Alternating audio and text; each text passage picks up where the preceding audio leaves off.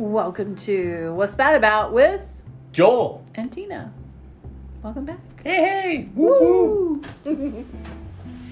Back So- on the train again. Gonna try at least. Yeah, 2 in a row is better It's than good. none in a row. better than none in a row. That's true. It's I true. mean, it could be like 30 years from the day that Yeah. you're listening to this. Right. If so, hello from the past. And hello to the future. Hopefully, all is well. As for us, here we are, stuck in 2022. The weather's turned to fall. It's kind of nice. Oh, stuck is the right word, but okay. Okay. We've had worse years. That's not a ringing endorsement. Like 2019. But that was at the end of It 2019.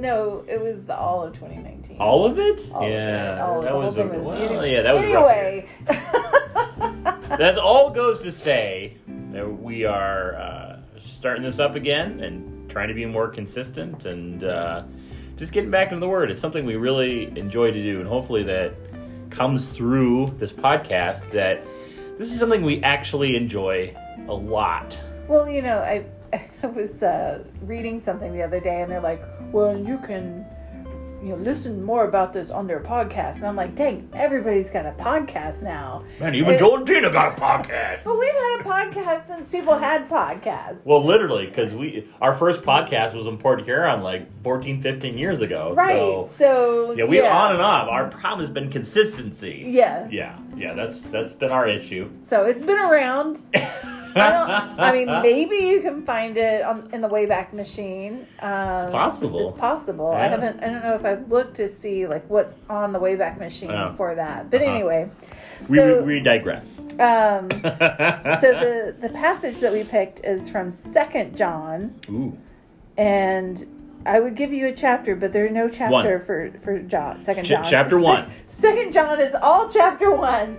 Well, regardless, chapter 1, verse 6, in fact. Yeah, it's 2 John, verse 6. There really is no chapter. It's just 2 John. Just in case you're looking it up, and let's say you want to look it up online. If you just put 2 John 6, it's going to say, I don't know what it'll say. I didn't look for that. Got to do 2 John 1, 6. All right, so this is what it says. Yes, and you have, which translation? I have the New Living Translation. Nice, good one. NLT. So, love means doing what God has commanded us.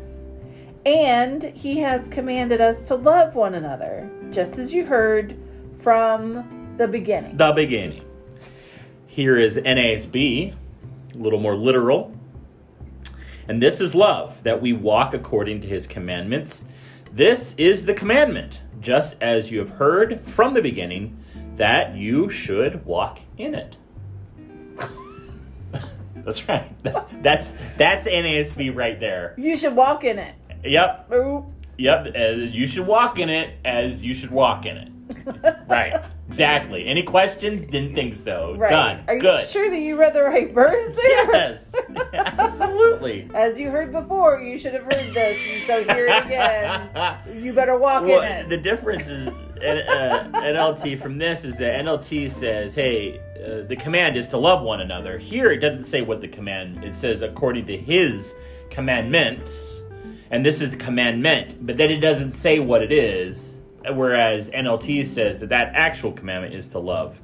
And that's the only translation that says that, because NIV doesn't say that. What does the NIV say? This is His command. Well, I am wrong, actually. His command is that you should walk in His love. On the NRSV says, this is the commandment you have heard from the beginning. You must walk in it. So to make a reference to what that commandment specifically is, and the others to just say, hey, walk, you know what it is. Well, so I think that the So key what within is the that commandment? is verse 5. Verse 5, Yes. which we don't have, because we're looking at verse 6. So But verse 5 says, I'm writing to remind you, dear friends, that we should love one another. This is not a new commandment, but one we've had from the beginning.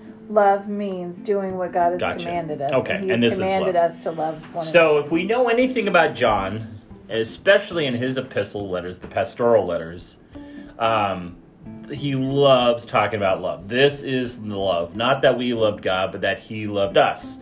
And so, and how many times did John say beloved? Let us love one another. Beloved. And so John, in 1st, 2nd, and 3rd John, he's always talking about love. I mean, I don't know what happened to him specifically in which he said to himself, this is what I have to talk about. But this is what he talks about in his pastoral letter. Obviously, he had an experience with God that involved love.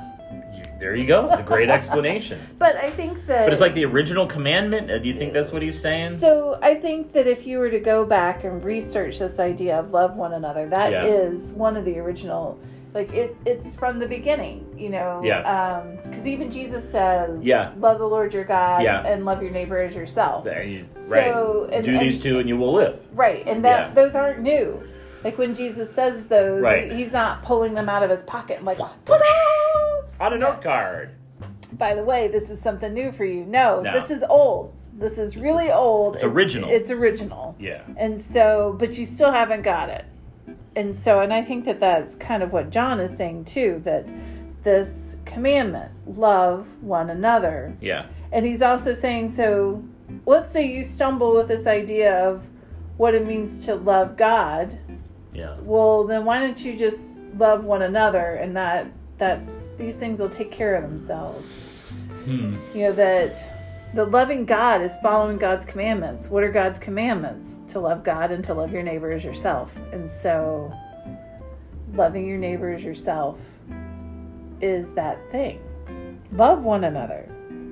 So what's the big deal? Why is it that we struggle with loving one another? Well, I think part of it is that love is costly. Like, real love costs us something. And sometimes we're not willing to pay that price. It costs us occasionally what we want to do. It costs us what others are asking of us. Real love is sacrificial. And that's the thing about love itself, is that it requires something of you that you have to give. That matters. And so if you're not willing to give it, then that means that you can't love in that way that we're being called to love. Because this is about love of not ourselves. This is love of the other. And so think about all the relationships that you have. The relationships that you have, what makes them good versus what makes them difficult, is the ones that make them, the ones that are good, that we all think of, you have something that you give to that relationship. And the relationships that we struggle with somehow are uneven. Meaning that maybe we give, but it's not given in return, or we don't give anything to it at all. Well, I don't even think that it's that we give and don't get anything in return. Okay. I think that the relationships that aren't good, and I'm using finger quotes, you can't see that, aren't good, are actually relationships in which things are taken from you without your will.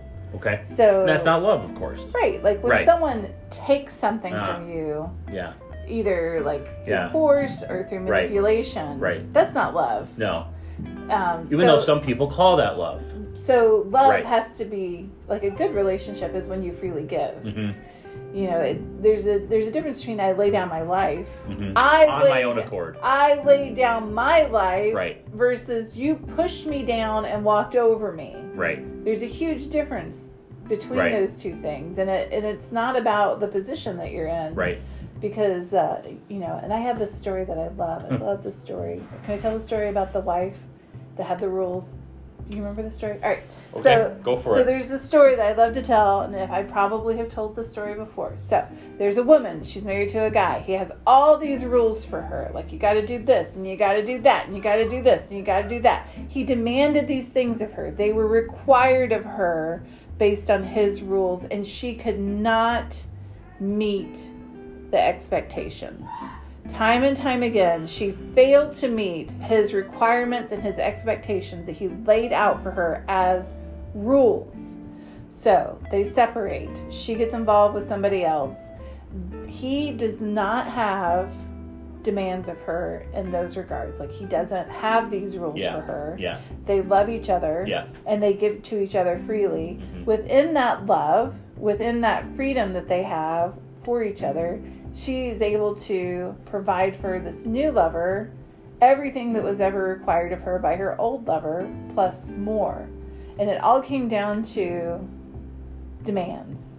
When it was demanded of her, she was unable to meet it. But when she was allowed to give it freely, she had an abundance. Because she didn't have to. Right. Because she could choose to. She chose to. Right. Because there's a huge difference. I mean, like, I don't know why, like, we're so obstinate sometimes that if we choose to do something, we can get things done. And if we choose not to do something, then we just drag our feet on it and it never happens. Yeah. I think another reason why we struggle with this is because culture tells us all these different things about what love is and what love isn't. Well, I mean, what is it like? Love means never having to say you're sorry. That's not love. What the hell is that? Right. I mean, that's not love. Sorry, I should beep that. What the beep is that? Too late. It's already on tape. It's not tape anymore. I know. But you see what I mean there, and that's just one example on the top of my head of there's all these things about love that is just really either fundamentally not true or is slightly true, that it appears that you can run with it and you're never meant to. And so, we look at this scripture, and this scripture brings us back to God's commands to love. And so when we talk about love, it's got to be from how God has shown us love. Because if we can see that, then we can understand what love really is. How do we know about love? Because God loves us. And how does God love us? God has given himself to us. God has died for us. God has done all these things. That is love. Well, God chose us. I mean, and like that's the beginning of the story. Why would God choose us? Why in the world would God choose us? Because God loves us. That's it. There is no other reason. Like, he doesn't choose us because we're super cool. We're not. He doesn't choose us because we're super good. Nope. He doesn't choose us because we can offer him anything. Nope. God just chooses us. And in fact, God shows that over and over again by specifically picking the smallest, the least likely, the most stubborn, the most unexpected, one of my favorite characters from the Old Testament is over and over again Gideon, who just is the smallest person in the smallest tribe, who is unsure of himself, and God says, hey, listen, I picked you not because you can do it. I picked you because you clearly can't. And I want everyone to know that. I don't want there to be any mistake here that you're not strong enough because you're not. Right, and so I think that there's also a sense within that you will not be able to love one another without God's help. Absolutely not. I mean, you can get so far, but like you might be able to love one person. You might be able to love if they love you back. Right. You might be able to love people that you create. Right. Like your children. You might be able to if they love you back. Beyond that, who maybe that's normal. Maybe a friend or two that you'll love if they love you back.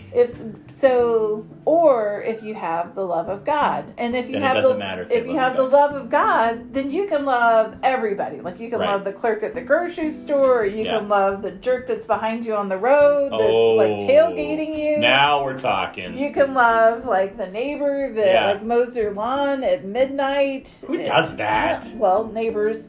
We actually had one. Yeah, so that's out of experience. You can love people that appear to be unlovable. You can.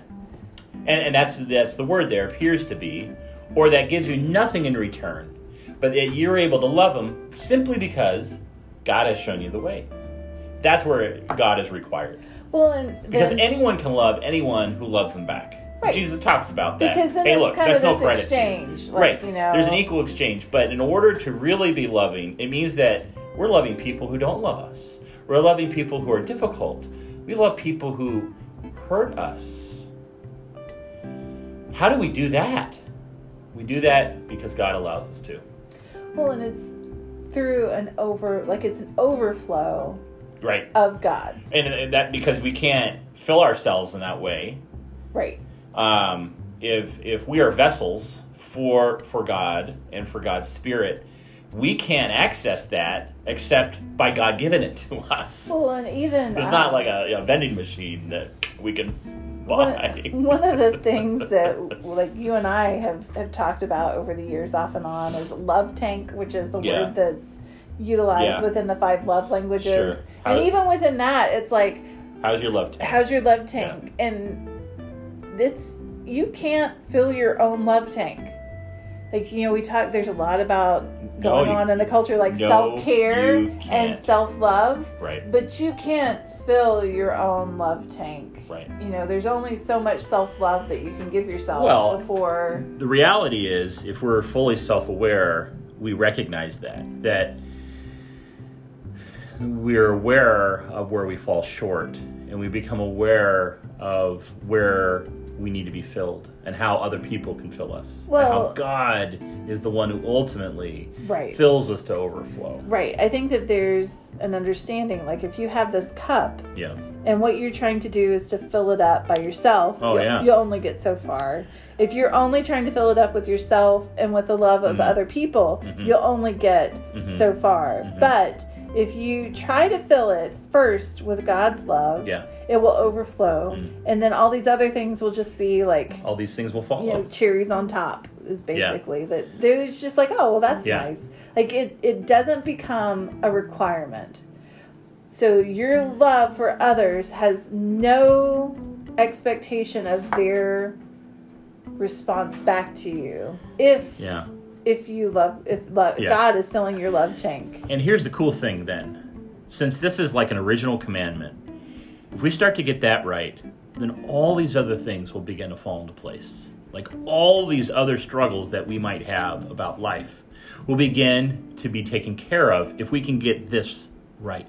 Right. Like if you look at the 10 Commandments, if you can get that right, then you're not going to have to worry about, disrespecting your parents. Right. You're not going to have to worry about coveting, stealing, or adultery, murder, stealing, lying. Yeah. You're not going to have to worry about those things because those things are just going to be like, what? Why would I do that? They'll take care of themselves. Right. Yeah, and that's the really cool thing about this passage is that this is an original commandment from the beginning. And but the hard part is we don't have it right. And that's why we struggle. So get back to the beginning. Go back to the start of everything. It's an attempt to get back to the Garden of Eden with God. It's an attempt to return to our first love, as was the accusation in Revelation. And that's where we go astray. So this is a great commandment to get us back into the middle of our faith. Great. Well, thanks for coming with us, guys. Woo! We hope that you find 2 John. It's all the way at the end. Yeah. Before 3 John. Yes, right. That's how you know you've gone too far. It's 3 John. If you hit Revelation, turn around. Yeah. But not much. Just a little bit. Just a little bit. Just like go... just blow on it a little and the page should turn to the right spot. All right. Well, we love you guys. Hope you're all doing well. Hey, take care. Bye.